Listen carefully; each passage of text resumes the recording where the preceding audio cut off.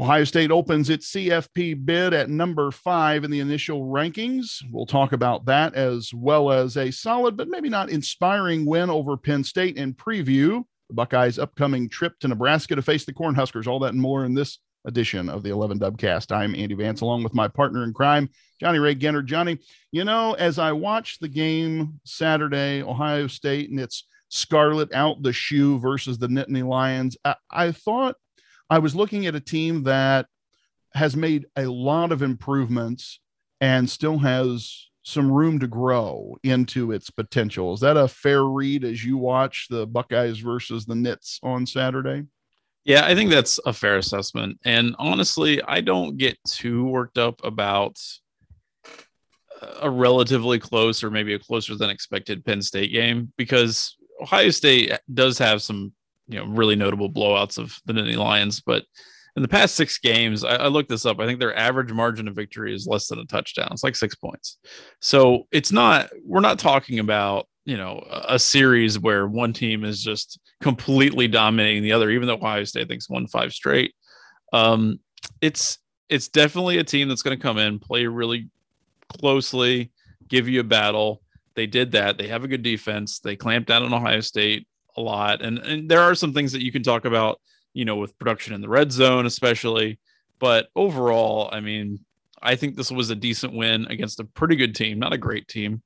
And it's something where you're in the middle of the season and it's a good reminder that there's still a lot to work on. So I like that. I do still appreciate that the team kind of look internally and say, what worked, what didn't, how can we improve, and make sure that if we play a team of this caliber coming up, we can put our foot on the pedal and make sure we win by, 30 instead of 9. Things that jumped out at me, certainly were defensively. I wasn't like really super angry with Ohio State's defense. In fact, you love the fact that they forced 3 turnovers. A pair of fumbles, and granted that fumbles didn't necessarily lead to that first one in particular, didn't lead to anything magical. That interception was great. Well, there was one extremely magical turnover, six as it were. Yeah. I refuse to call them fat guy touchdowns, because a man that can run a 5.1 40, you want to call him fat? I'm there for him taking your head off. How's that? Yeah. But I love that play of the game by far. Well done. Jerron Cage was just, that was sick. A 57-yard scoop score. And I laugh, and at the same time was super impressed when ESPN ran that graphic of him, from the 40 to the end zone. Granted, had a running start, but a 5.1 40 at what they say, 305 pounds. Yeah. That's generous. He's not 305 pounds. You're suggesting that sports height and weight are not 100% I feel like accurate. I feel like that's some vanity poundage there. I don't know that that's actually his current weight. I think he might be slightly above that, but I agree with you. It was incredibly athletic and fun to watch. And, when you see something like that, the guy will run for 20 yards, like, oh man, is he going to get winded? But he didn't get winded.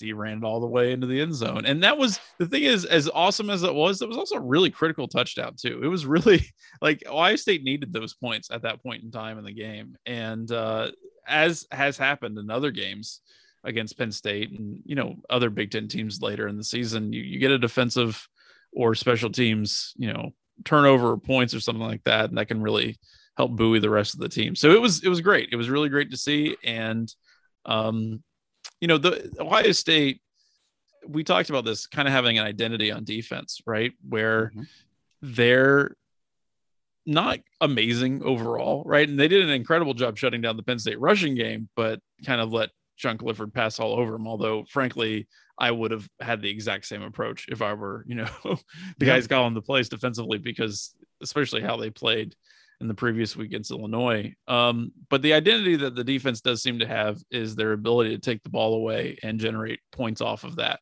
So, whether it's a pick six or a scoop and score or whatever, that is a part of who they are. And I like that they're looking for strip sacks and they're looking for, ways to jump in front of routes and things like that. It's just, if there are deficiencies in terms of personnel, like especially if you're looking at linebacking play, then that's something that can make up for it at least a little bit. So I enjoyed that aspect of it quite a bit, and I thought they did a good job. One thing that I don't know. Sometimes you got to watch statistics, but there was a post I saw someone make that said, before Steel Chambers was ejected from the game due to a targeting call, and we'll talk about targeting a little bit later in the program. But prior to that, Ohio State had allowed like 3 points, and after with Steel Chambers out of the game, allowed 21 points or something along those lines. I haven't checked the veracity of that, but back to your point about the linebackers. I mean, to me, that's still the piece of the defense I have questions or concerns about. One unit on the defense that I think has improved mightily, or at least if it's not fair to say they've improved, have at least found a rhythm, would be the defensive line. You and I talked about this early on in the season. They did not look like, maybe because of the obscenely high expectations that we have for defensive line play at Ohio State, they didn't look like the Ohio State defensive line of old. Now, fast forward, they're tied for 7th nationally in total sacks and 16th best in the nation in terms of rushing yards allowed per game. They're allowing under 107 yards per game rushing. That's a huge improvement from those first 2 weeks when it felt like everybody could run on Ohio State. Yep. Yeah, it's a big improvement. Part of that is maybe some of the teams that they've played, but I do think that they're playing more cohesively as a unit, which is a big deal. And Sean Clifford threw the ball 52 times against Ohio State. Yeah. So you're going to have an opportunity to sack the dude. But they still were generating pressure on a regular basis from the beginning of the game against a Penn State offensive line, which I think you can say definitely has had its ups and downs, I think, maybe to put it mildly. Yep. But overall, you're right. They're becoming much more cohesive, playing at a pretty high level, not the Bosa's and Chase Young kind of level, but they're getting there. And, I think there have been some players on the defensive line that have been a bit of a disappointment. You look at like Zach Harrison. I think a lot of people had hoped that he would have taken that next step to become an All-American type player, and he just hasn't done that. But overall, I think they're playing really well. And especially encouraging is the play of the really young guys who have kind of, gotten some significant playing time on the line. So, this is a game overall that I'm sitting here watching. I don't think Ohio State, I'll watch a close game and I start to worry sometimes. This is not a game where I was ever worried. I was like, Ohio State's got this in the bag, no matter what. I was not concerned, but it is one to improve on. And if you're looking for bright spots, I mean, we can talk about offensively. CJ Stroud had an excellent game, right? I mean, a really great game. Trayvon Henderson started really slow and then got a lot better as the game went on. So there's still a lot to like there, especially offensively. And nothing here concerns me. It's just something that they have to learn to be more consistent on. Yeah, and I think that's fair. One thing I'd like to see from this defense in general, this is not a defensive line thing, but a defensive thing in general. You were talking about their identity, and you like that they're going for strip sacks and trying to be ball hawks and make a play on the ball.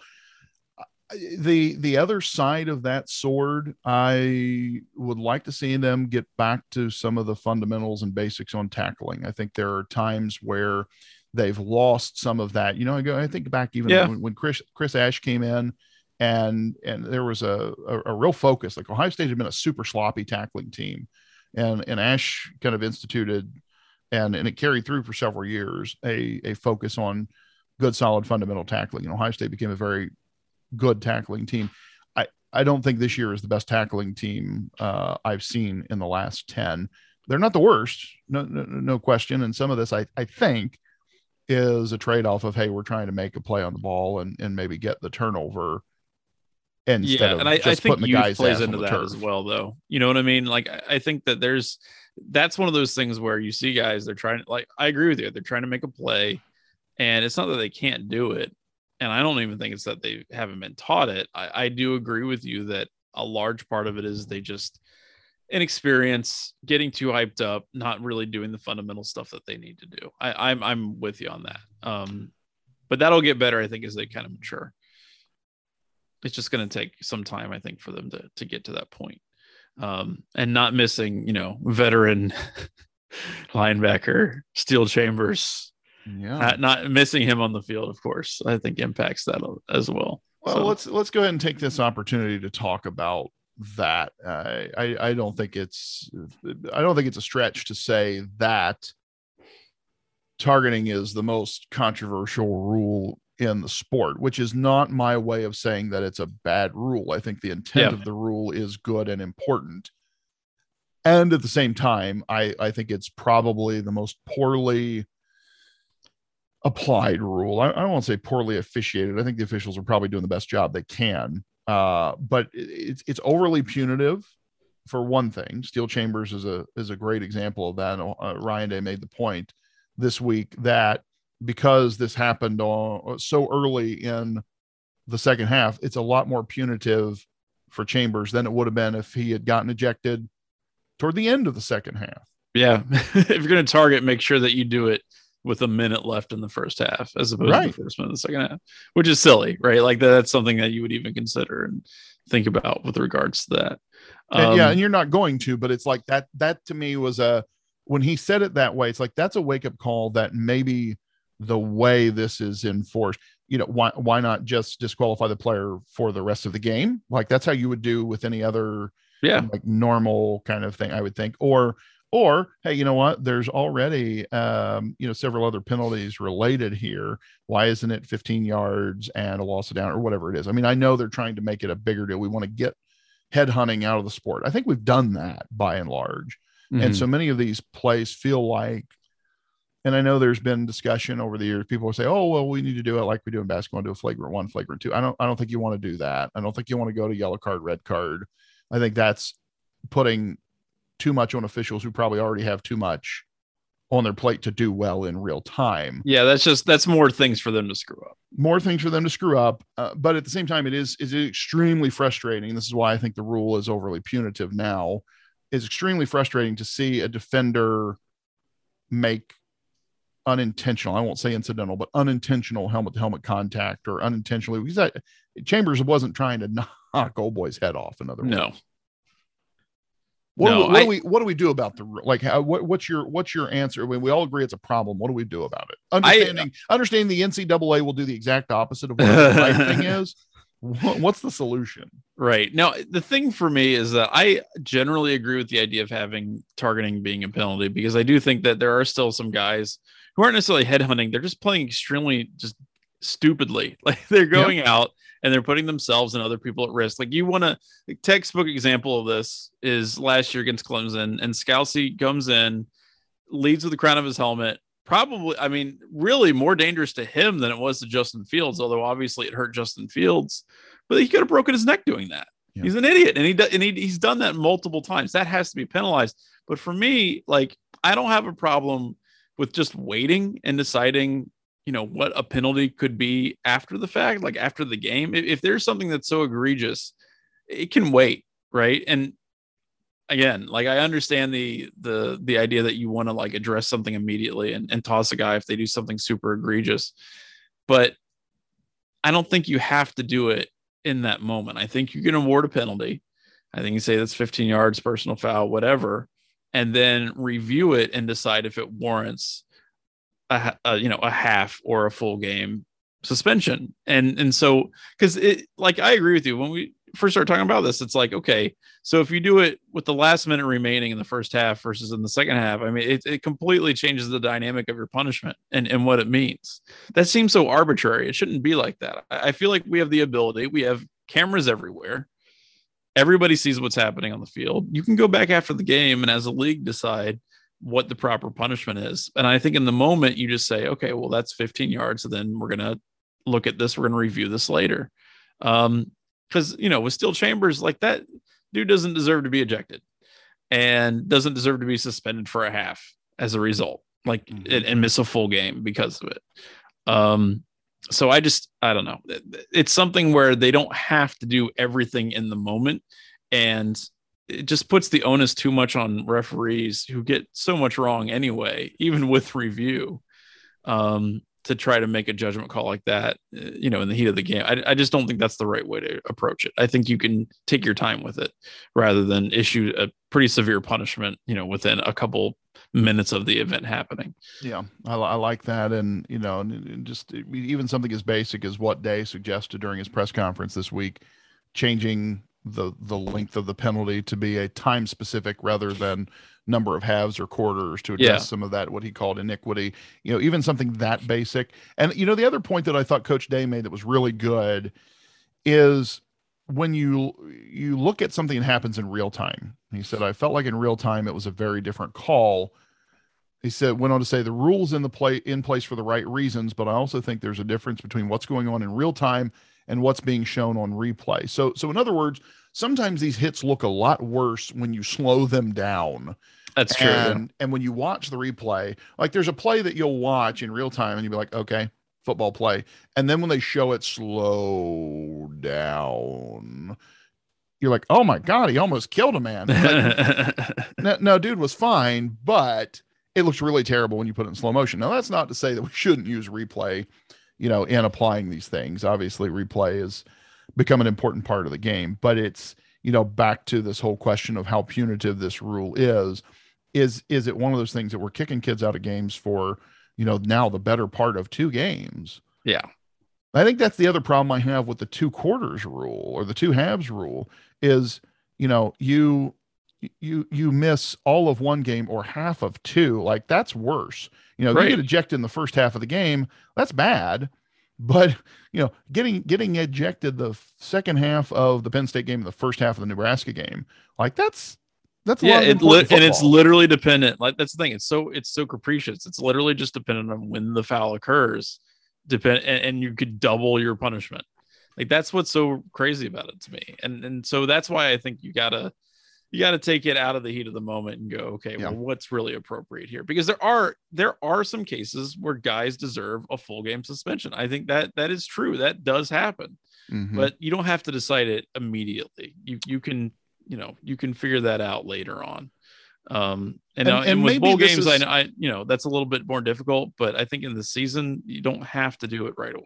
Yeah. And maybe this is one of those things that I really believe in some future iteration of the Power 5, because we're inching ever closer to the day where it's the Power 5 doing its own thing and everybody else doing something totally different. As the UC move to the Big 12 and UC's shunning in the CFP, which we're going to talk about in a moment, have proven the Power 5 is very different from everyone else. So I really think we're inching toward a time when there is a Power 5 commissioner, for lack of a better term, who oversees this stuff. And maybe that's one of those things you kick it to the league office, and the commissioner has a staff that's what they do is they deal with those things. So we'll see. All right, I want to move on. We talked quite a bit about the defense. We got to talk about Ohio State's offense. So statistically speaking, the best offense in the country. I don't think it looked like the best offense in the country Saturday night versus Penn State. Johnny, was that a function of Penn State being the best defense they have faced all season and one of the better defenses they'll face until the playoff? Or was this just one of those things that, hey, it's midway through the season, Halloween weekend, full moon, funky stuff happens? Well, I think it is a function of Penn State having a pretty good defense, but really, to me, it's that I think Ohio State expected to have more success on the ground at the beginning of the game than they got.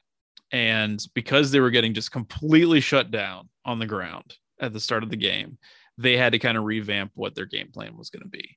And which is fine. Ohio State obviously has the ability to do that, right? You've got a really great quarterback. You've got the best wide receiver core in the country. You can lean on those dudes and score some points. But because they were getting so thoroughly shut down, especially on first and second down, they did not do a great job converting third downs either. So it's like there was, I think, a lot of tension in the first half where you are seeing a team that was forced to be one-dimensional in a way that they didn't expect. And they weren't doing a super great job in these third and longs. And that they were off their game. Now it says something that they could still come out and score 33 points and, put up over 450 yards, that there's still a lot of talent here. And of course, Henderson did eventually get going and had that amazing touchdown run and all that stuff. But I just think they were out of sorts. I don't think they expected that from Penn State, and maybe that's their fault. Maybe they should have game planned a little bit better. But to me, there aren't any alarm bells ringing. It's just a team that was put off their game at the beginning of especially in the first half. And then they found their footing a little bit better in the second half and still ended up doing okay. Red zone obviously is something that you're going to have to talk about and think about. And luckily you've got a guy who has not missed the entire year, which is kind of awesome and not something that, Ohio State fans have really had to think about too much. But it's one of those games where I just don't think they expected what they got from the Penn State defense.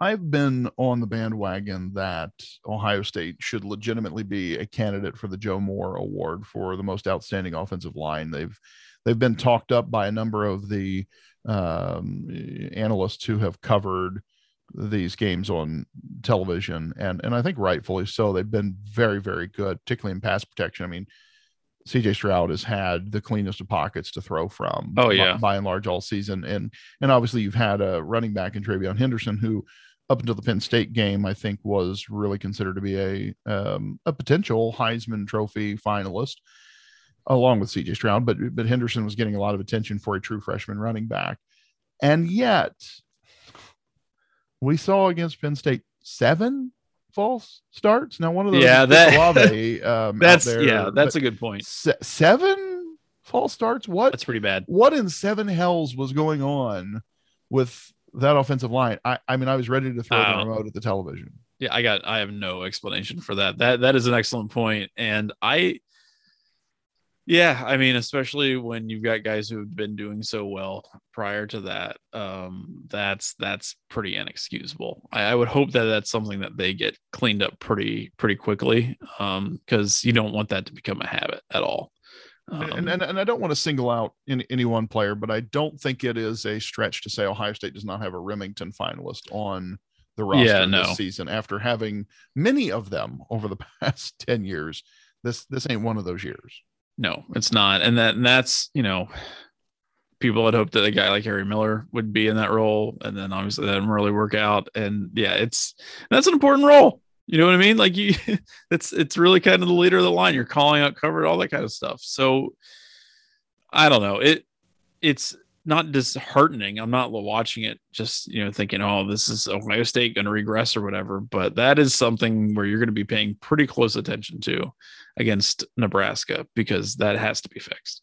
Which, so the part of that, there were definitely a couple of those false start penalties that, put Ohio State in position that they weren't able to then, convert a third down or something along those. I mean, there were some really, poorly timed penalties there. But I think the other thing that offensive line play, where I was somewhat concerned is probably too strong a word, but Ohio State's offense struggled mightily in the red zone. 19 red zone points in 6 trips. This was a team that was basically averaging a point per play coming into the Penn State game. That certainly was not the case Saturday night. And short yardage situations, how many times did they get stuffed on 3rd and short? How many times did we just run Travion Henderson up the middle for nothing? I guess I was a little befuddled about that aspect of the game plan. Well, you would hope that, when it's clearly not working, Ryan Day and company would be like, okay, we got to get a little more creative about how we're going to try to get this guy the ball out of the backfield. And they did a couple times. I mean, there was, some nice passes and things like that. But yeah, I agree with you, man. That was not, that was frustrating. That was probably the thing I was most frustrated about. Like it's clearly not working, right? It's not working. Having him run right up the gut, just do literally anything. To maybe get him to the edge, allow him to utilize his speed, whatever. But, you want to see Ohio State offensive line blow teams off the line of scrimmage, and they were not doing that. And I think they've been far better in pass pro than they have in general. Yes. Run blocking anyway. But this was an interesting game. Travion Henderson, who I mentioned, I'm super high on. averaging about 10 attempts over the previous 4 games. He ran 28 times Saturday night. I mean, that was, I knew he was going to get his number called more than normal. I honestly didn't think he would break 20 carries, just because that has not been something Ohio State was doing a truckload. And his first 9 carries went for 6 yards. Yeah, it's pretty bad. Rossian. I mean, Jiminy Christmas. Now, he broke off 19 for 146 in the second half, so that's great. But and maybe that's all it was that you have this mindset that running the ball tires out a defense, and you knew if you just kept ground and pound, eventually they would buckle. Obviously, he made it happen in the second half. But I guess that I did not expect that from Ohio State. Now, Henderson had his own false start penalty. The 7 false starts weren't all on the offensive line. Olave had one had Henderson, but Henderson still lightning in a bottle. But I would like to see more consistency out of the running game in general, and maybe we will in Lincoln. Nebraska's defense, though, is not terrible. We'll talk about Nebraska more in a bit. Other takeaways that you had from the game offensively, things you liked or things that made you say, No Ruggles MVP. That's the man with the plan, right? That guy. I just love that Ohio State continues to have a really great kicking game. And that was, again, am I stoked about the fact that the guy has to do that so Ohio State can win more comfortably? No. But do I think it's really amazing and pretty kick-ass? Yes, I enjoy that quite a bit. So he was solid, and you need a guy to be like that. Not been called upon too much, right? Nor the punting unit, but he was still able to go out there and kick some butt. And I think he's a semifinalist for Lou Groza now. So those two, I mean, I really feel like those two things are related. I'm not saying that Ruggles wouldn't. Oh no, he wouldn't have gotten it without the Penn State game. There's no way. I mean, what a showcase for a young kicker, right? So this guy has not missed a single kick in 8 games. So now one of 20 semifinalists. I always laugh at these awards, somebody's semifinalists or 20 semifinalists, but one of 20 semifinalists for the Lou Groza Award. Super cool. Made all of the 11 field goal attempts. He's tried 4 in that Penn State game, which also earned him Big Ten Co-Special Teams Player of the Week honors, and has converted all 47 of his extra point attempts. One of the things I always think about when we talk about kicking, Ohio State's known for having great special teams play. I write a column every Sunday that has a segment that typically focuses on some punting related issue, and Jim Tressel's least favorite moment of the game. And yet at the same time, Ohio State has not had to rely on its kickers the way other college programs do. And so it's funny because on one hand, I think, Ohio State's known for having the best punter in the country, even though they don't win the awards because they don't do it enough, but known for having one of the best punters in college football, one of the best place kickers in college football. And I always wondered, does not having to rely on them keep Ohio State out of the hunt for the best and brightest? Clearly the answer to that is no. The best are still coming to Ohio State. Oh, sure. Even if they're not going to have to go out and win the game every single week or punt 15 times a game. Right. Yeah. Well, the thing about Ohio State fandom is that, and maybe people don't really fully appreciate how much Ohio State fans enjoy a good punt. And it's, and that's entirely due to Jim Tressel, and people really buy into that mentality and whatnot, which is great. But most important play of the game. Yeah, man. And it's fun.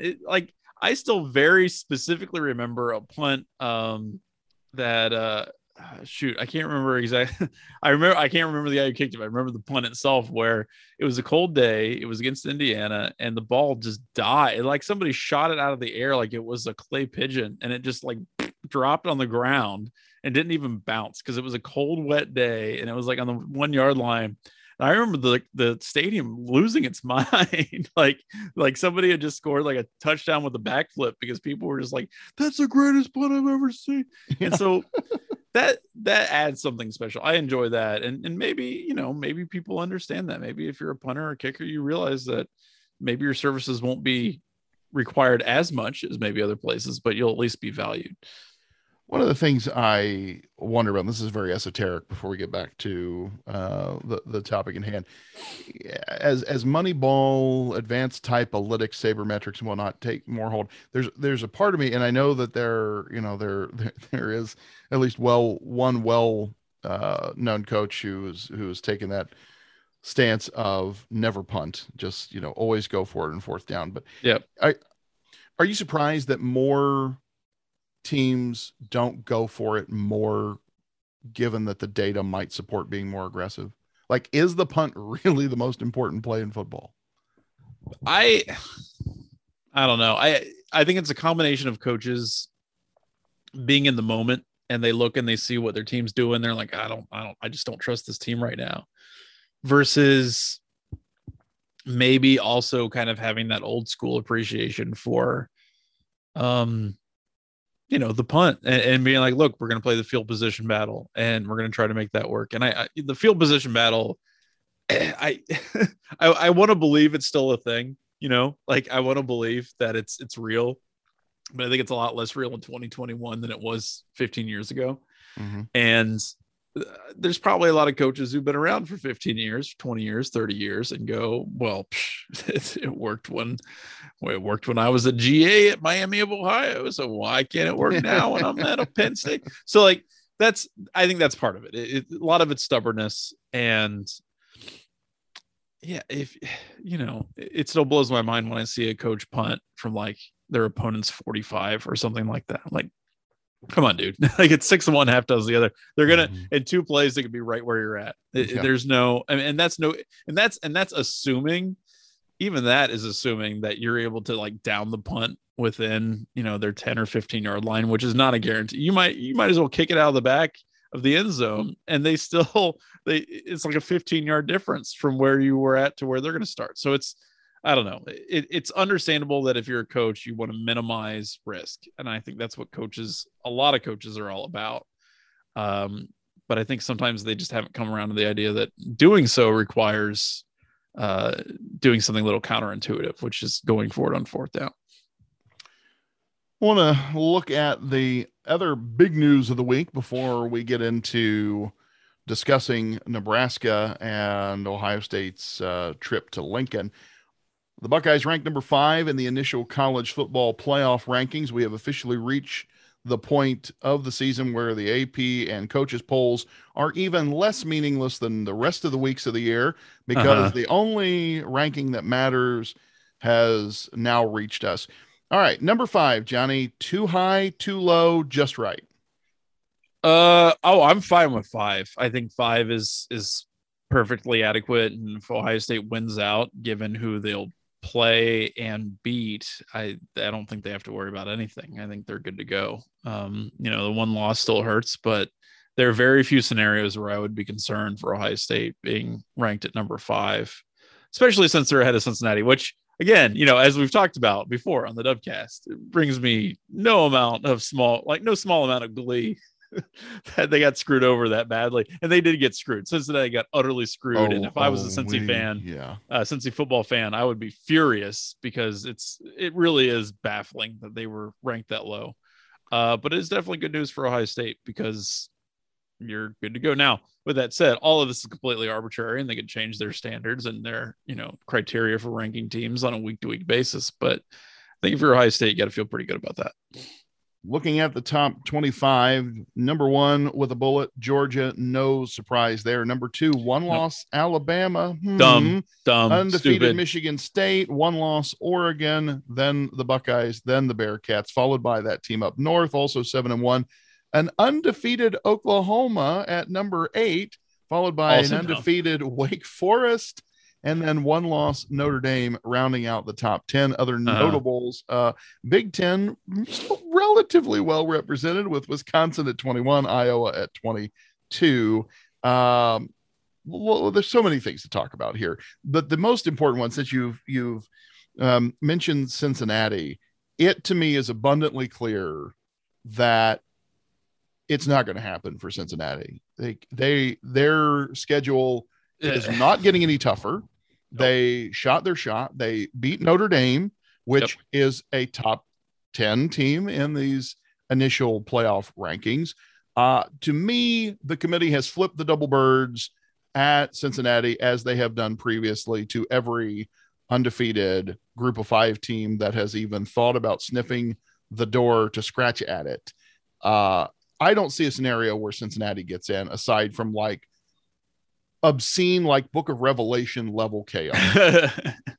I mean, the problem that Cincinnati has is that you've got a number of one-loss teams ranked ahead of them. So unless all of those teams lose, the committee is essentially already posited that those teams are better than an undefeated Cincinnati. So you've really, I mean, and some of them will lose. You will see some extra losses there, but like the other thing that Cincinnati has to worry about is teams behind them jumping them, like an Oklahoma or something like that. So if Oklahoma all of a sudden starts to look really good and wins a conference and all that, then Cincinnati may not be able to even maintain their hold over them. So I agree with you. I think they're pretty much screwed, unless, like you said, there's some really crazy 2007 stuff that happens.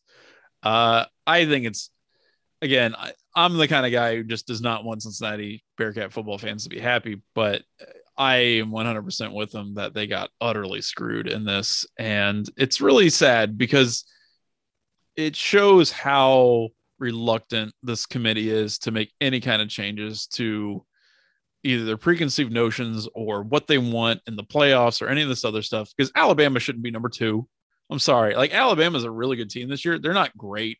Like they have some serious deficiencies on both sides of the ball, frankly. Like, they can be scored on, and they don't have a super consistent offense in a lot of ways.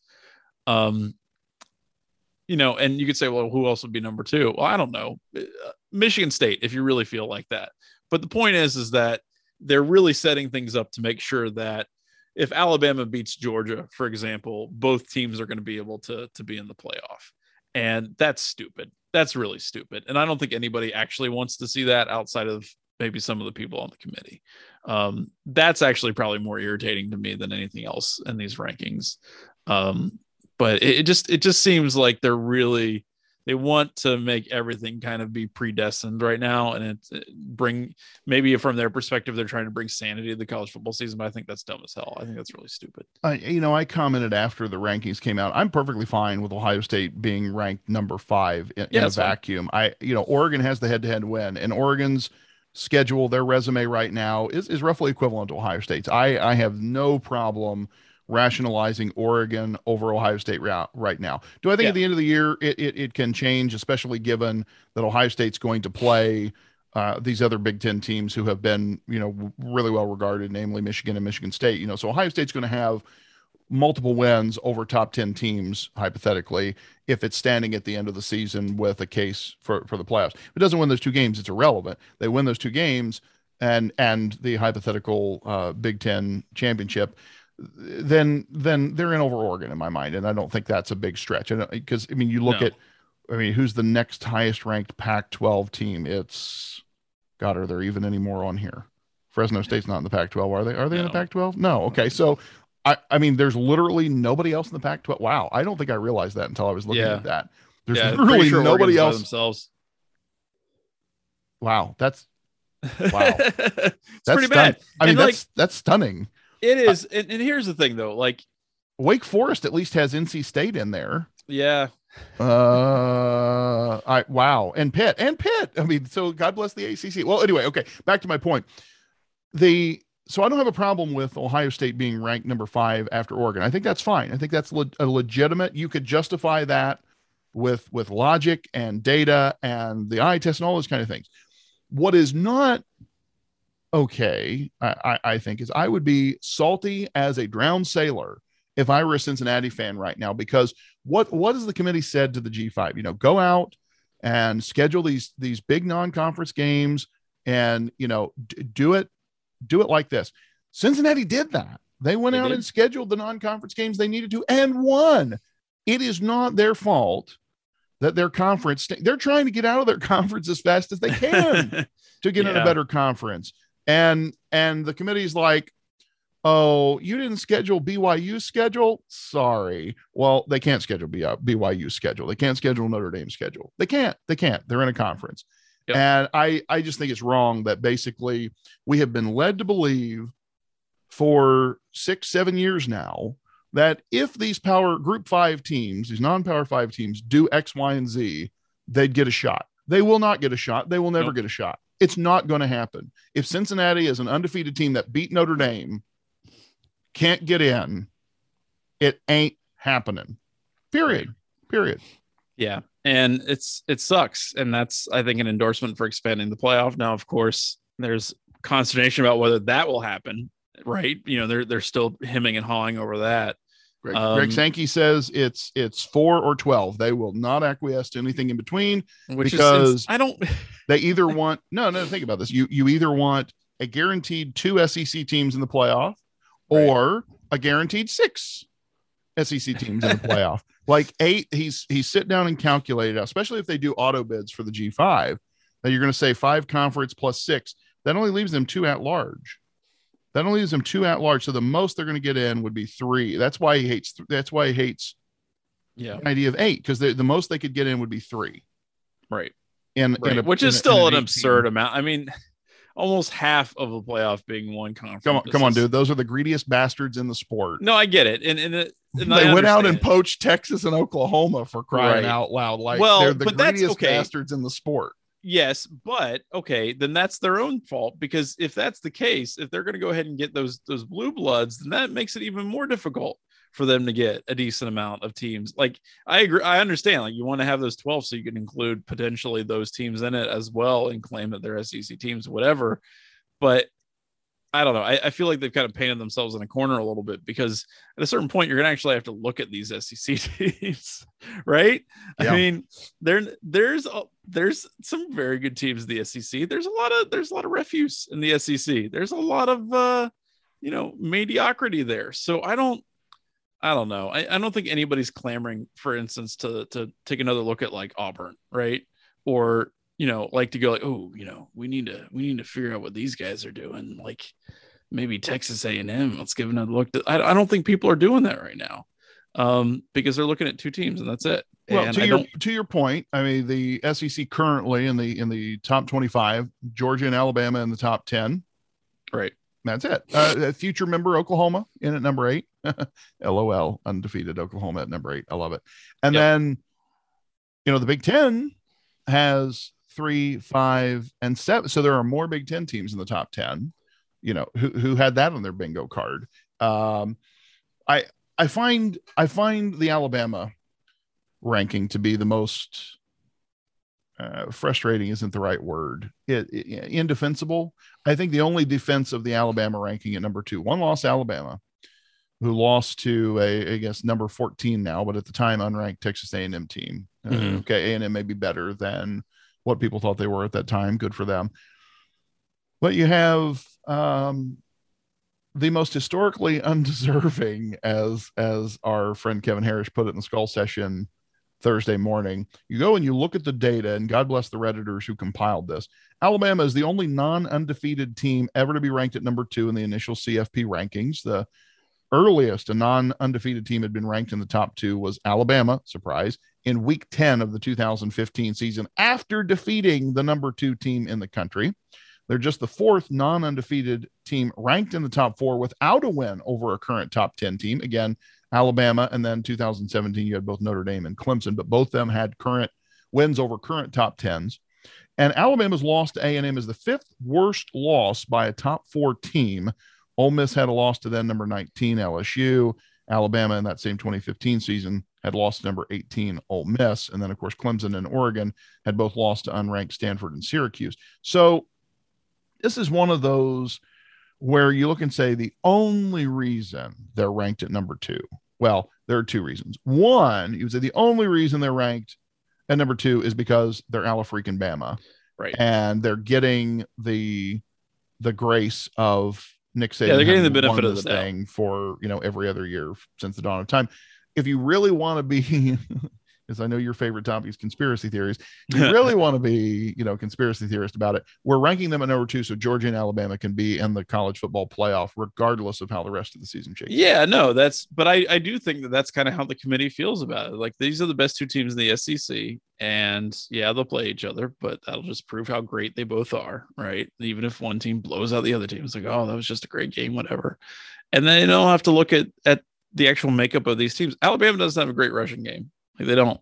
They're not a great rushing team, and they've got some really good receivers. One obviously from Ohio State, and Bryce Young's playing really well and all that stuff. But they're not a fantastic team top to bottom. But the committee doesn't seem to care about that, which it is stupid and unfortunate. And you want to see more than just name recognition when it comes to something like this. But I don't know. It feels so predictive. That's what really bothers me about it, because the thing about college football that's so exciting and fun is the fact that you never know what's going to happen, right? The idea of potential, the idea of, crazy things happening and big time upsets. And the committee seems to not like that, right? They seem to kind of shy away from any kind of potential for big upsets or teams kind of busting in on the party. And it's unfortunate. So Alabama shouldn't be ranked that high. I mean, if we're looking at resume, I think good number 2 would probably be Michigan State at this point, frankly. And that's weird. That's a really weird thing to say. Absolutely what should have happened. Absolutely what should have happened. Yeah. And the hell, I put Alabama at like 4 at this point, frankly. The thing that I think is pretty clear is that for Ohio State fans, you don't need to worry about it, because win and you're in, which I mean is basically the case every year for Ohio State.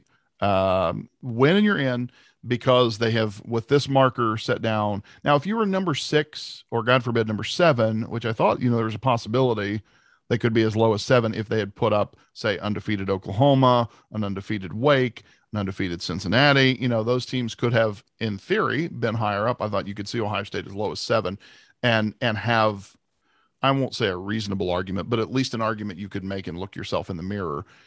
Having them at 5, beat Michigan State, clearly you're going to move up there. Whether you move ahead of Oregon or not is sort of irrelevant. But I think you could have the case pretty easily that Ohio State could be number 2 or number 3, depending on how they treat the loser of the Alabama-Georgia SEC title game. Like that would be the question.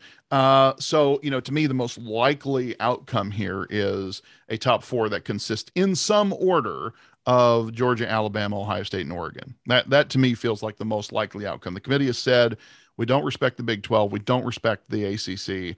Notre Dame isn't going to get in at this stage unless, a lot of the teams ahead of it lose. So, that to me feels like the most likely outcome at this point, that some combination of Georgia, Alabama, Oregon, and Ohio State. Am I way off the mark? No, I think that's pretty accurate, honestly. I don't know, man. The whole thing kind of pisses me off because the CFP pissing someone off. No, it's not. The idea of the playoff is great. I don't like that you have these dudes sitting and what I imagine to be incredibly like comfortable lounge chairs and crushed velvet robes, smoking cigars and drinking brandy and like laughing about how they're going to put Alabama in another playoff. You know what I mean? Like, it just feels, I don't know. It just feels so,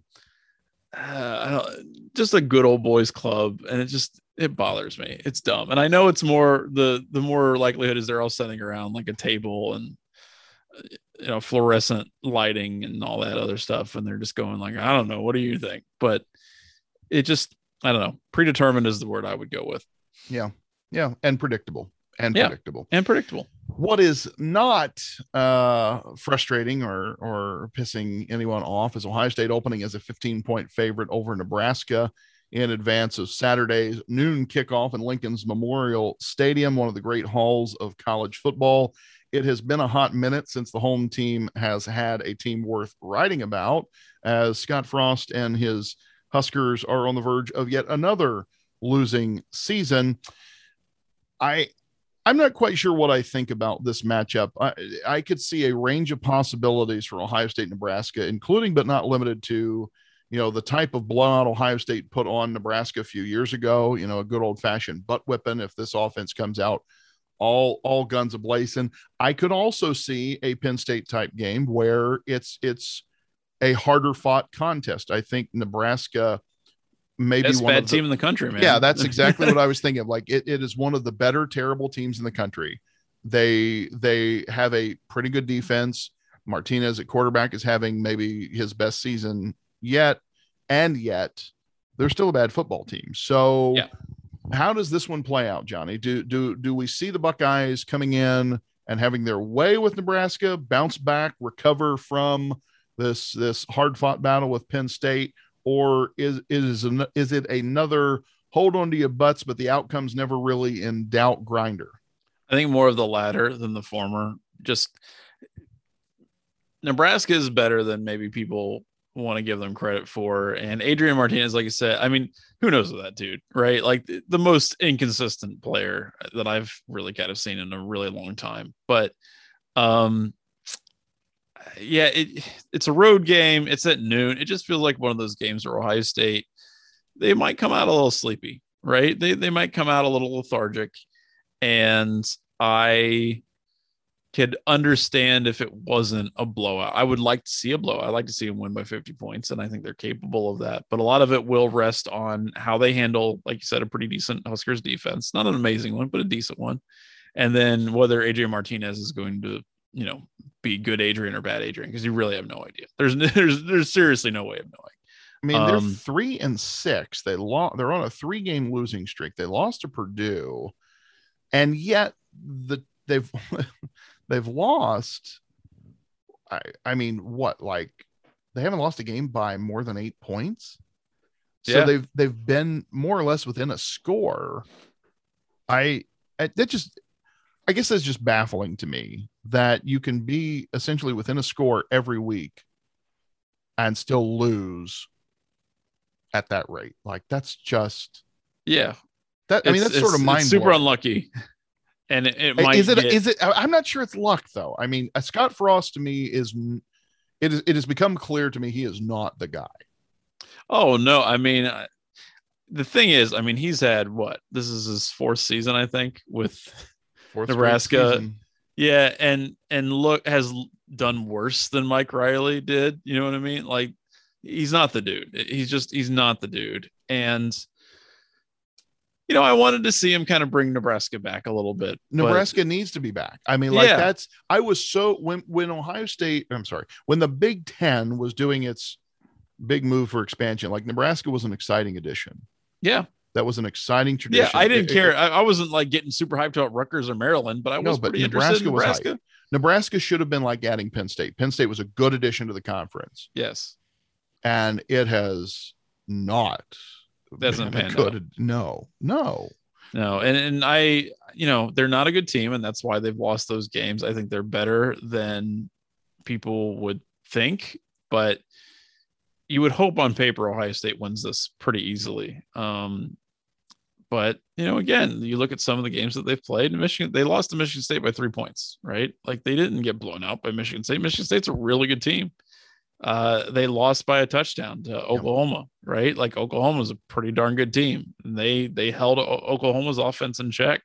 Mm-hmm. Say what you want about Oklahoma in general. They still have a pretty decent, even at that time with Spencer Rattler, they still have a pretty decent offense. So I don't know. I don't really know what to expect. And that's what gives me kind of the heebie-jeebies a little bit because, it's a game on the road, at least not a night game. Thank God.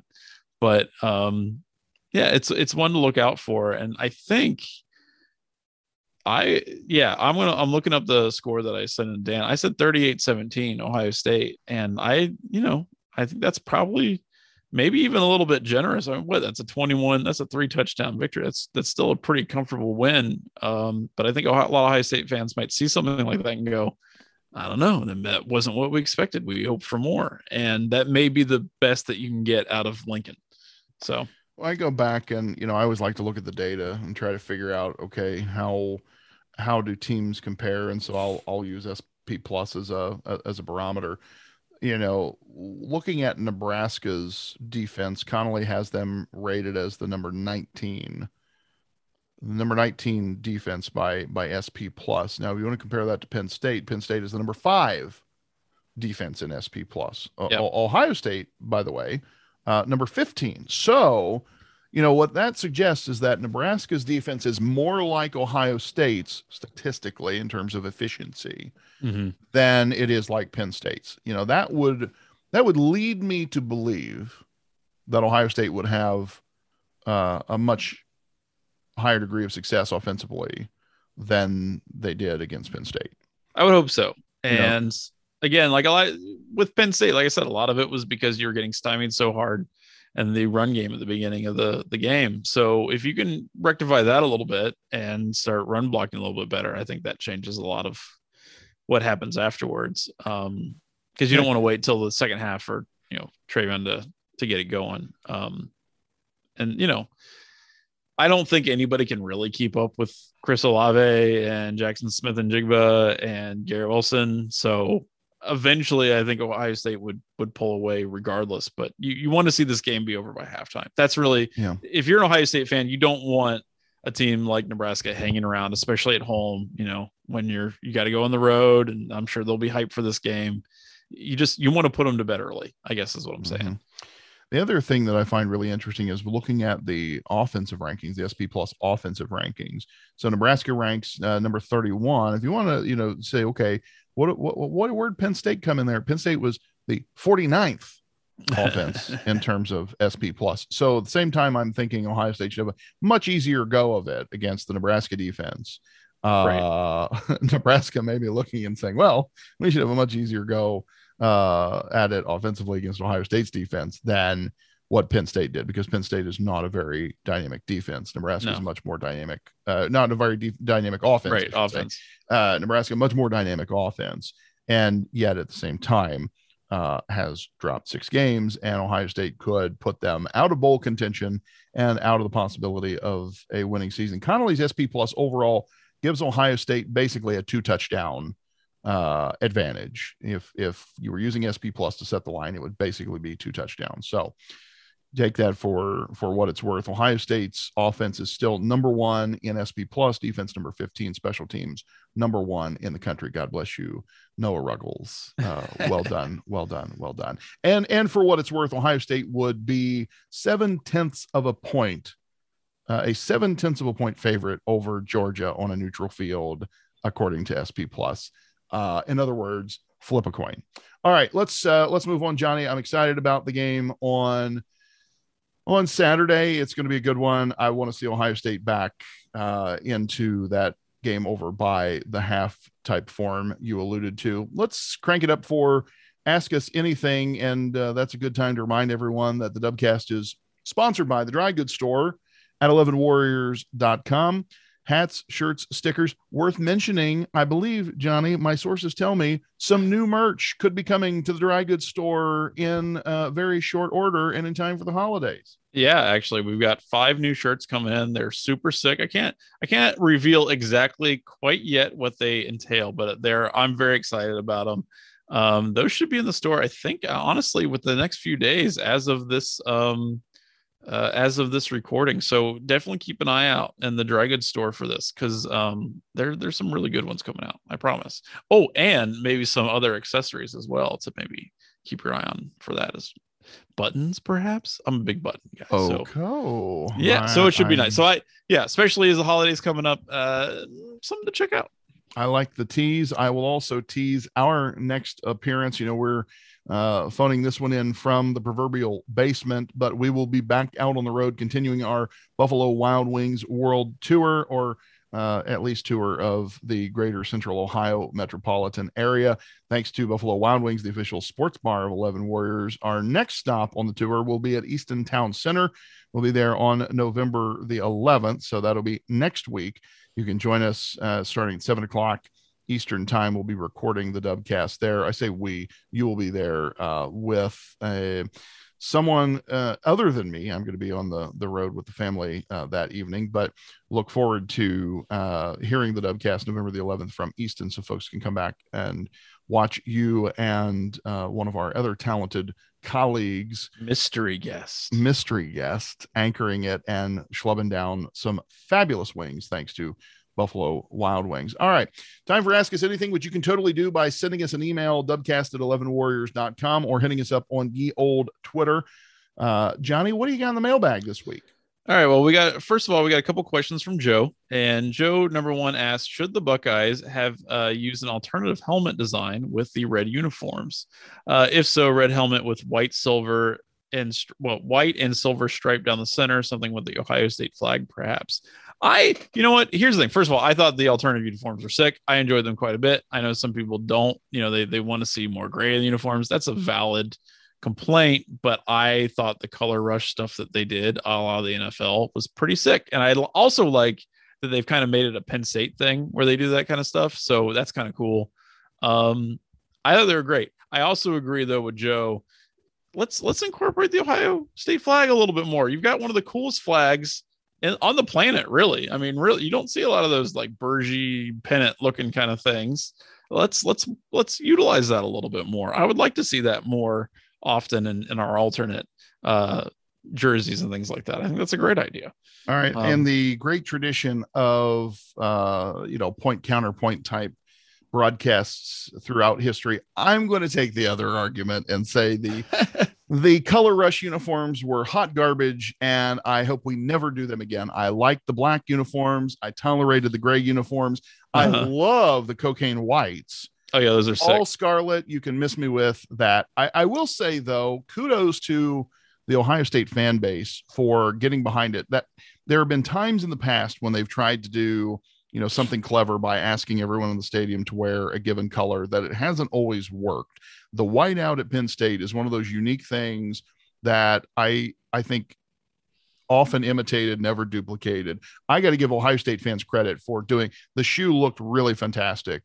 Yeah. From the aerial shots. Not hard to ask an Ohio State fan to show up wearing red because they already own a jersey. So yep. But you got to think though, on a day when it rained all day and it was cold and nasty, like I was half expecting to see ponchos and parkas and things and it not be scarlet, but the place looked great. But for me, this was a miss. I like a lot of the alternate uniforms they've done. I kind of miss some of the throwbacks they did. To me, the whole scarlet just it wasn't my tempo. Too much like Rutgers. Didn't work for me. I'm okay. Like, was I angry about it? Was I like, oh, burn the place to the ground? No, of course not, because I'm a well-adjusted adult. But this was not one of my favorite alt kits they've ever done. Yeah, I mean, I like the shout out to Ohio State beverage tomato juice. I thought that was good. By the way, so earlier we talked about the playoff rankings and whatnot. Joe just wants to know how. Okay, so let's say we're the committee. How would we rank them? What would be our top six? Yeah, that's a great question. And we sort of alluded to this a little bit, but if I go back and look at the numbers, I feel good with Georgia at number one. I agree with you. Michigan State at number three is logical. Oregon, Ohio State, probably then Alabama for me. So you put Michigan State too. I would absolutely put Michigan State too. I do struggle with the Cincinnati. I know I made the case earlier that I would be salty as a drowned sailor if I were a Cincinnati fan. I do get the logic though that their conference schedule is not good. And they haven't just been blowing out all of their conference opponents. So I could make an argument that I would have ranked Cincinnati as high as, maybe 5. I probably still would have had Oregon and Ohio State ahead of them because I think they're clearly better teams. The challenge is, what do you do with Alabama? Because you're not going to do the okey doke with Alabama where you're going to flip them the bird like the committee did with Oklahoma. That still shocks me, frankly, although I think it's the right call. So, but can you imagine the heads that would have exploded across half the country if Alabama comes in ranked like 7? I mean, mass outrage, but that's probably what I would have done. I probably would have gone. I think they're like 5 to 7 range. Like if you're looking at like pure talent, I don't know, man. Like I probably would have gone. I mean, Georgia clear number 1 based on resume and what we see. I think Michigan State's number 2. I don't think they'll stay there, but that's probably where they deserve to be. Right.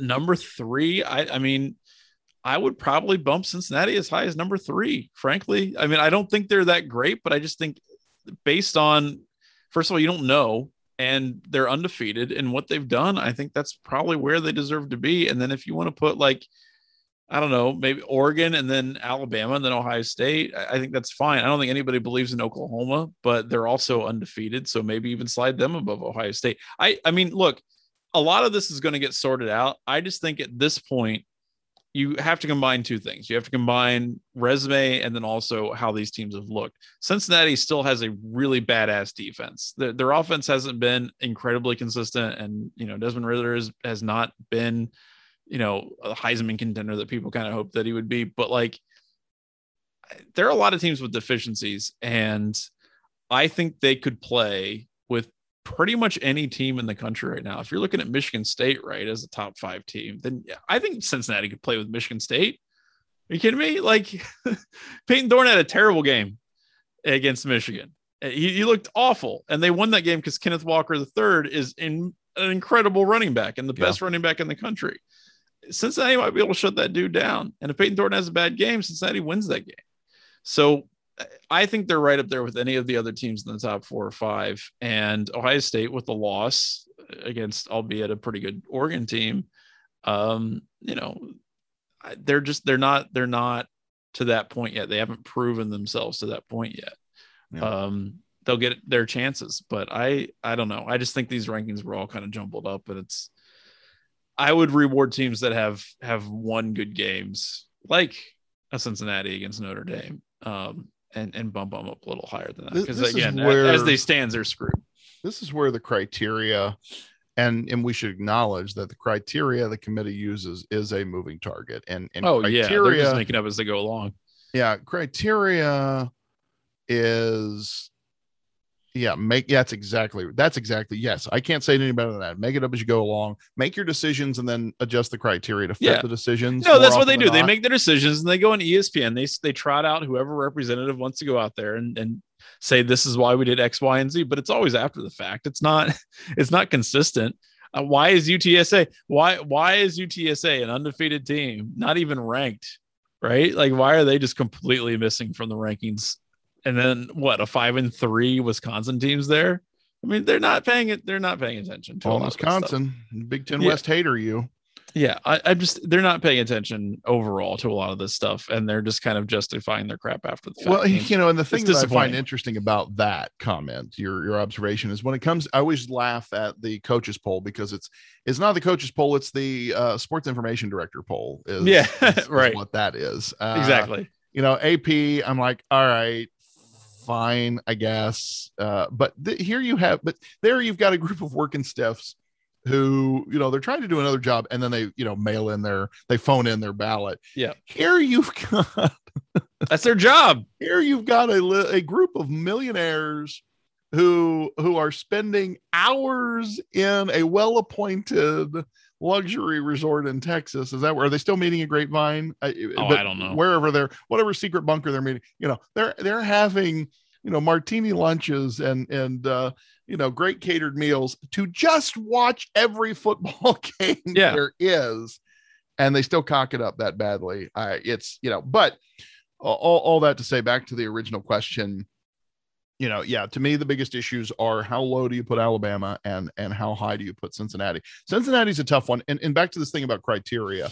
Number one, is it most deserving? Is it best resume? Is it the team that's, so that's always a debate. Every year it's a debate, is which team is the most deserving versus which is the best team, which team is the best team versus which team has the best resume, good losses versus bad wins. Some of these things we talk about get so stupid. I look at Cincinnati and say Cincinnati beat a Big Ten team on the road by 2 touchdowns. Mm-hmm. That's pretty good. It's Indiana. So we're not talking about them beating Ohio State, but still they beat a Big Ten team on the road by 2 touchdowns, and they beat Notre Dame on the road by 11 points, so like those are 2. What do you want? Those are 2 pretty good. Yeah. Those are 2 pretty good teams for a group of good wins for a group. Now, they're going to get some hate for Tulane. They beat Tulane 31-12. I mean, by the way, that's still a blowout. You don't have to score 60 points for a game to be a blowout, right? Yeah, but here's the thing, though. What annoys me about all of this is that we look at their games as it exists in a vacuum. Other teams ahead of them played worse against worse opponents. Well, we're not doing this crap with Alabama, right? That's what I'm saying. We're Ohio State, even. Yeah, sure. People do it. I mean, people do it on Ohio State a little bit. I mean, how much nattering was there a few weeks ago about the Tulsa game?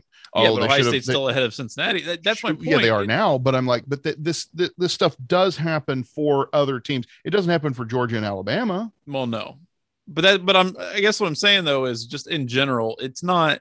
This is a problem between a Power 5 and G5 kind of thing, and that's really what it is. It's like we don't care about a Power 5 team having a close game against a really crappy team because we just assume that was an off game. But if a G5 team does that, right, then that's who they are. That's their team. Like, oh, that confirms what we thought. You're not that great. And it's based on nothing. And it's stupid. It's really stupid. And again, I'm not crying over, Cincinnati's poor ranking, but if I were a Cincinnati Bearcat football fan, I would be livid and justifiably so. Hey, do you remember when Arkansas was good? Like, do you remember the beginning of the season? Like, right. So let's just throw SEC teams at the refrigerator and see who sticks, right? Well, I'm looking at Alabama's remaining schedule. So you have an LSU team here with a lame duck coach coming up this weekend. I have zero faith that LSU is going to upset Alabama. They're gonna give Orgeron the Earl Bruce treatment. They're gonna have him go off on their shoulders because they love him so much. Yeah, he Coach Farmer Fran and his cast of girlfriends who come to practice apparently. New Mexico State for the annual Chicken Shit Saturday festival of SEC fame, followed by Arkansas. That'll be a good time. And then then the Iron Bowl. So the Iron Bowl, that never say never in the Iron Bowl. I suppose I remember that kick six game very well. That was fun. I was sitting at Outback Steakhouse when Auburn housed that missed field goal and like jubilation. That was so much fun to watch. So it's certainly possible. And God forbid if Auburn pulls off the upset, then that maybe invalidates everything we've said previously about Alabama and Georgia getting in the playoff regardless. But I just am not seeing another loss, other than maybe the Iron Bowl there. But that's kind of my thoughts on the playoff. And hey, you know what? It's going to sort itself out.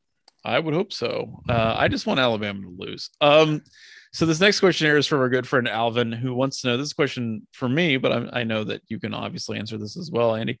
How's fatherhood? What is the most surprising thing as a first-time parent? So my son's about 3 months old now, and it's really cool to watch him kind of evolve and change because it's so much that he can do now that he absolutely could not do in the first couple of weeks, which is kind of, he's still got to change his diaper and pee and poop and all that stuff.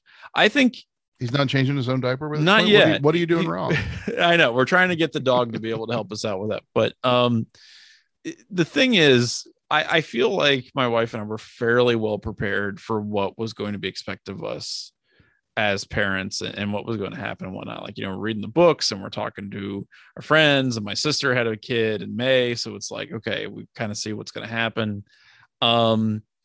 I would say the most surprising thing is probably like how little we really need when it comes to like accessories and all this, because I was like, oh man, there's for every single specific thing, we're going to have like a whole apparatus. Right. And the truth is we really don't. Like there are certain needs that the baby has to have and that you got to take care of. And, you find things that work well for that, but it's really more, it's less about making sure you have every single possible thing and making sure that you have things that work well for you and what your pattern is. Because every baby, is going to be completely different, right? Every baby's needs are going to be different. And it's really just finding like what works. It's just trial and error. And I think maybe that was the biggest thing. If I'm going to put an absolute pin on it, it would be the amount of trial and error involved, and then finding out what was necessary versus what isn't necessary. because there's a lot of trial and error, and it's really stressful. It is so freaking stressful in the first month and a half to 2 months, because you're like, oh God, I'm ruining my kid for life because I can't figure out how much formula they should have, and an individual feeding. Like, just understanding that stuff and worrying about that stuff is really rough. Like, is my kid are they colicky? Are they going to be screaming for the next 8 months? Like, there's just a lot to think about. But yeah, the trial and error part was probably something that I didn't quite expect. I thought that I would be able to be, we would be able to be more just completely prepared and then ready for everything, as opposed to, well, this doesn't work, so let's try this. That doesn't work, so let's try that. That was what I think kind of caught me off guard a little bit, but it's fun. I mean, that's actually, that's one of the more endearing, fun parts about it, because you get to see, like, okay, we tried something, it works. Our, kid seems to like it, so let's keep doing it. And we talked about this, Andy, before we started recording, like little routines that we establish. Like, we read them a story every night, and then we sing them a song, and then we put them in bed. And I love doing that. That's really fun. So that's kind of stuff that I really value. And it's been fun, kind of like, with my wife, figuring all this stuff out and getting to do it. Now, I was also lucky enough that I had the benefit of taking a ton of time off too from work to be able to be with him and kind of go through that whole process. So not everybody gets that opportunity, and that makes it, I think, way harder. So I'm very grateful that, I was privileged enough to be able to do that. So, yeah. And I just would, and I'm 8, closer to 9 years down the line from where you are as a parent. And it's funny, thinking about, like, there are a lot of things that I remember about the stage you're going through now, or that Alvin's more recently gone through as well. And by the way, shout out, Alvin, your kid's adorable. Yeah. It's funny, the things that, like, you're talking about with formula and stuff, like, I barely remember dealing with formulas. But that's okay. So can I say this real quick, what Andy? I'm saying is, like, you get to a point where your brain just erases some of that crap. Right.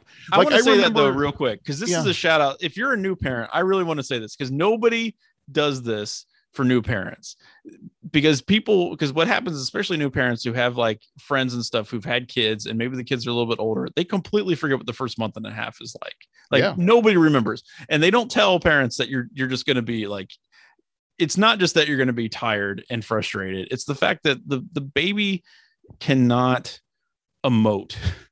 it cannot give you feedback about happiness. So all it can do is just signal that it's hungry or needs to be changed or something like that. And that's via crying. And it's not going to smile at you, because the baby can't physically do that yet consciously. And once the kid starts to react to you and react to external stimuli, then you're like, oh, wow, I'm doing an okay job. I feel a lot better. But that first month and a half is brutal, because you're not getting feedback from your child about whether or not you're doing a good job or not. And that's the hardest part. That's absolutely the hardest part. I laugh because we often say, we have dogs. We love dogs. We have one child, we have 3 dogs, and, we'll be sitting here watching television of a night, and, the 3 dogs are kind of on the floor, and one of them will get up, and they'll get up and they'll, like, walk across the room and stop and turn and then, like, look at you. Yeah. And you're trying to figure out, okay, is this the, I need to go outside look? Is this the, hey, it's bedtime, stupid, why aren't you getting ready to give me my milk bone and put me in my crate for the night? Is it the, I'm out of water, dummy, get up and refill it? Like, there are a number of things.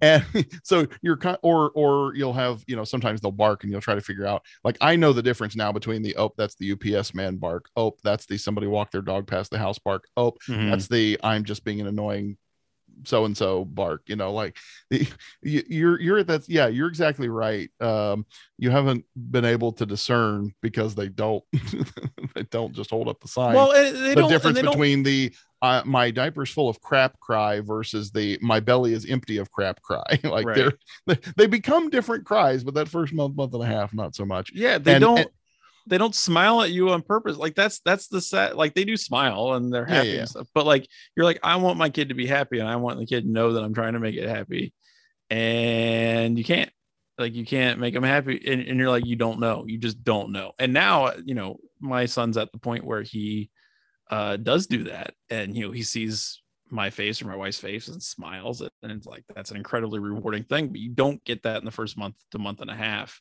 And that sucks. That sucks really hard. And I just think more people, like if you're a new parent and you're like, man, I just don't know that I'm not going to be able to connect with my kid or whatever. Like that's a completely normal way to feel. And it doesn't mean you're a bad parent. It doesn't mean you're doing a bad job. I think it's just way the kid is. And they will grow out of that. They will get to the point where they can emote on purpose and all that. And you'll be able to get that feedback, but not having that for the first month and a half is really hard. But it doesn't mean you're doing a bad job. Yeah, I started on this and I kind of got myself distracted, but you very quickly forget so many of those things. I barely remember dealing with formula, which is obviously a very important part. And if you ask me like what kind of diapers we have, like hell, I don't remember. They were it's probably Huggies or right, which rule my life right now. Right. Like you spend all that time with them, but then there's other things that I remember very well. Like you and I have had long conversations about sleep training and like getting your kid to sleep and the importance of napping and that sort of. Yep. So there are things like that I remember. You and I were talking earlier about the importance of reading every night to your kid. There's things like that I could just go on and on and on and on about. But then the things that you were really freaked out about that first 6 weeks on the job, like yeah, your brain erases that crap because you no longer need to worry about it. It's not important. Right. And your brain takes care of that and it's done. Yep. So stick it out, my friend, and you'll be fine. But yeah, shout out to you and Alvin. You both have adorable children. Yeah. Well, and my son's doing great. He's, like I say, he's 3 months old. He's starting to giggle. He's it's fun. It's a lot of fun. 10 fingers and toes, everything's working out. So we're lucky and excited, and it's fun to see him develop. So thank you for asking that question. And thank you for asking all the questions, everyone who sent those in to ask us anything. And, come to our show live next week and maybe ask them in person. We can do some fun stuff with that as well. That'll be cool. All right. A couple of things before we wrap up. One, big shout out to the Ohio State wrestling program, and specifically the recruiting role it has been on. The Buckeyes have the top rated class for the recruiting class of 2022. We're about a week away from signing that class, and the Buckeyes are expecting pledges from the number 1, the number 2, and the number 3 overall recruits in the country. Yeah, this week, number 1 recruit Jesse Mendez announced his commitment. He is the top rated recruit in the class. Number 1 overall would be probably a 141-pound prospect. He comes from Crown Point, Indiana. Joining in the class, a couple of Pennsylvania hammers, and number 2, Nick Feldman, who is a heavyweight prospect out of Malvern Prep. And number 3 overall, Nick Buzakis, who comes from the famed Wyoming Seminary Prep program out of Pennsylvania as well. He'd be another probably 133-pound prospect, somewhere in that ballpark. So, Tom Ryan still got it. It's really kind of incredible. And that's, and by the way, not mentioning another top 20 recruit, homegrown Seth Shoemate, who would be probably 197-pounder. So they've got a couple of really stout upper weights in there. They've got a couple of really stout lightweights in there. Really amazing. I think literally no one has ever signed the number 1, number 2, and number 3 recruit in the class. So kudos to them, hitting it at a big clip. This is going to be hard for you because that whole new dad thing, but we got to try our best to get you out to a duel this. That'd be fun. I really want to do that. I should be able to swing that at some point. I think that would be kick ass. I would love that. Covelli is a great atmosphere. First dual meet of the season is this weekend, actually, Sunday afternoon. So after you're enjoying football Saturday, you can come to the Covelli Center. Single game tickets, I believe, are still available. 1:00 as Ohio State welcomes the North Carolina Tar Heels, which actually is if you don't follow wrestling, UNC is a really good program. The ACC has some good wrestling, and they've got a returning national champion on the lineup. So that'll be a really good contest. Ohio State has a lot of what Coach Ryan referred to as young veterans on its team this season. And North Carolina has several All-Americans, but also a lot of young guys on the team. So that'll be a good one. Sunday at 1:00 at the Covelli Center. And other recruiting news, we're now on the cusp of not only wrestling season getting underway, but basketball season getting underway. And about, I swear, like 37 seconds after I posted the news about Jesse Mendez committing to the wrestling team, George Washington III committed to Chris Holtmann and the basketball program. Are you ready for hoops, my friend? Because, a four-star recruit signing for the class of 23 or committing to the class of 23 is not a bad way to kick off the basketball season. You know what? I feel like I'm never ready for basketball season. It just sneaks up on me because it's in the middle of football season. And then, they got an exhibition game and now they're playing the first game. You're like, what? So my brain hasn't adapted to the fact that I have to pay attention to multiple sports at the same time quite yet. But I'm excited for this team. I think it'll be a fun team to watch. Obviously, you got Liddell back, and you want him to be a big time, impact on the team. And you want to see a guy like Justice Ewing take the next step, and hopefully a guy like Seth Towns can get healthy, and they can, hopefully have him play by the middle of the season and be effective. I think they were like ranked 17th in the initial poll. That's probably about where I would, put them, bottom half, bottom third of the top 25, but there's room for improvement and it's a long season. So I think they can develop into something pretty fun. And you mentioned Liddell named to the watch list for NABC Division I National Player of the Year. And I believe if you are doing the Instagram, you can also vote for Liddell for preseason player of the year on Instagram if you're That'd be nice. So inclined to do that sort of thing. A lot of excitement here. And it's nice to see, that Holtmann is able to go out and get a top 50 prospect and go back to George Washington III, a 4-star combo guard. That's a good get. They need somebody who can handle the ball, put some points on the board. This is a big time prospect out of Christian Academy in Louisville. So anytime you're pulling a player out of Kentucky, especially Louisville, right? That's legit. That's legit. Agreed. And as you mentioned, we're on the cusp of the season. The Buckeyes won 82-46 in their exhibition match over Indianapolis, the Greyhounds. And they will host the Zips of Akron next Tuesday, the 9th at 6:00 in Value City Arena. And then we're off to the races. You got games coming up in very short order: Akron, Niagara, Bowling Green, Xavier, Seton Hall, and Florida or Cal in that tournament game in Fort Myers, Florida, all before Thanksgiving. So we're going to get to Thanksgiving, which feels like it's only just from here to there, and have a half a dozen games under the team's belt already. Yeah. That Xavier game's going to be sick. I'm excited for that. That'll be fun. That game's going to be sick. And I'm really excited actually about that Fort Myers tournament. I think that could be a few good ones. And then, oh, by the way, after Thanksgiving, the Tuesday after Thanksgiving, Duke. Yes, that Duke comes to Dukies. Value City Arena. So fun times. Going to find out if this basketball team's got any juice to it or not.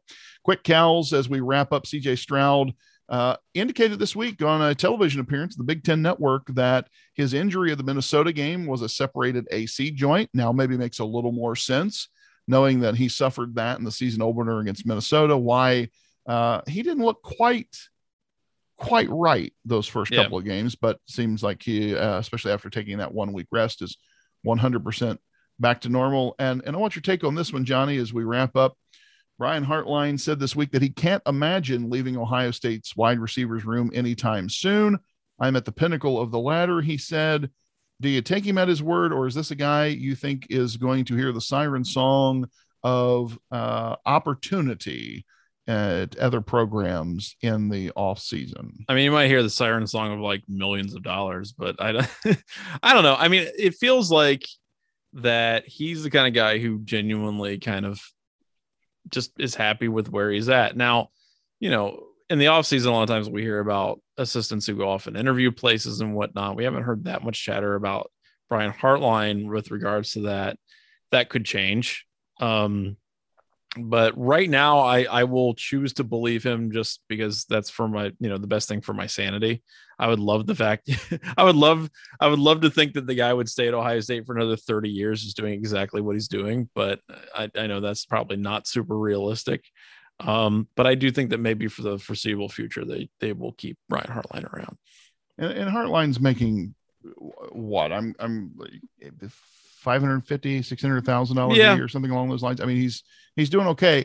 Heartline to me is a little different. You know, that when you mentioned the siren song of millions of dollars, Hardline's a little bit different. This is a guy that made, I believe, according to Sport Track, 18 million in his 7-year NFL career. Yeah, he had a pretty good NFL career. He made some bank.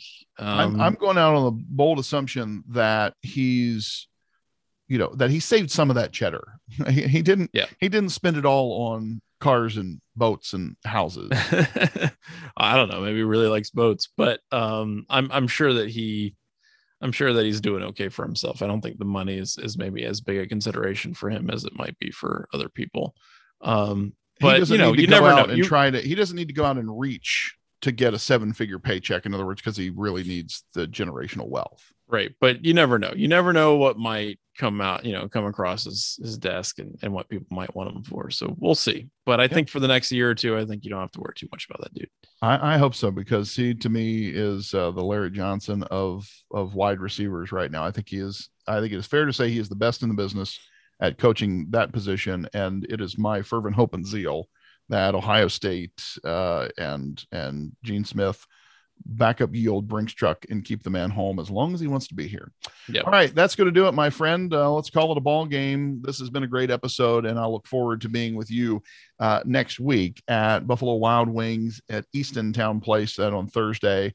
I'll look forward to hearing how it goes. I guess I have to remind myself I'm not actually going to be with you. We'll have a special mystery guest host with you, but be there. I will be there in spirit, and maybe wherever I end up that evening, I'll try to get some wings so that we can be there in solidarity. At any rate, you'll be talking about Ohio State's game versus Nebraska and how things shake up after the trip to Lincoln.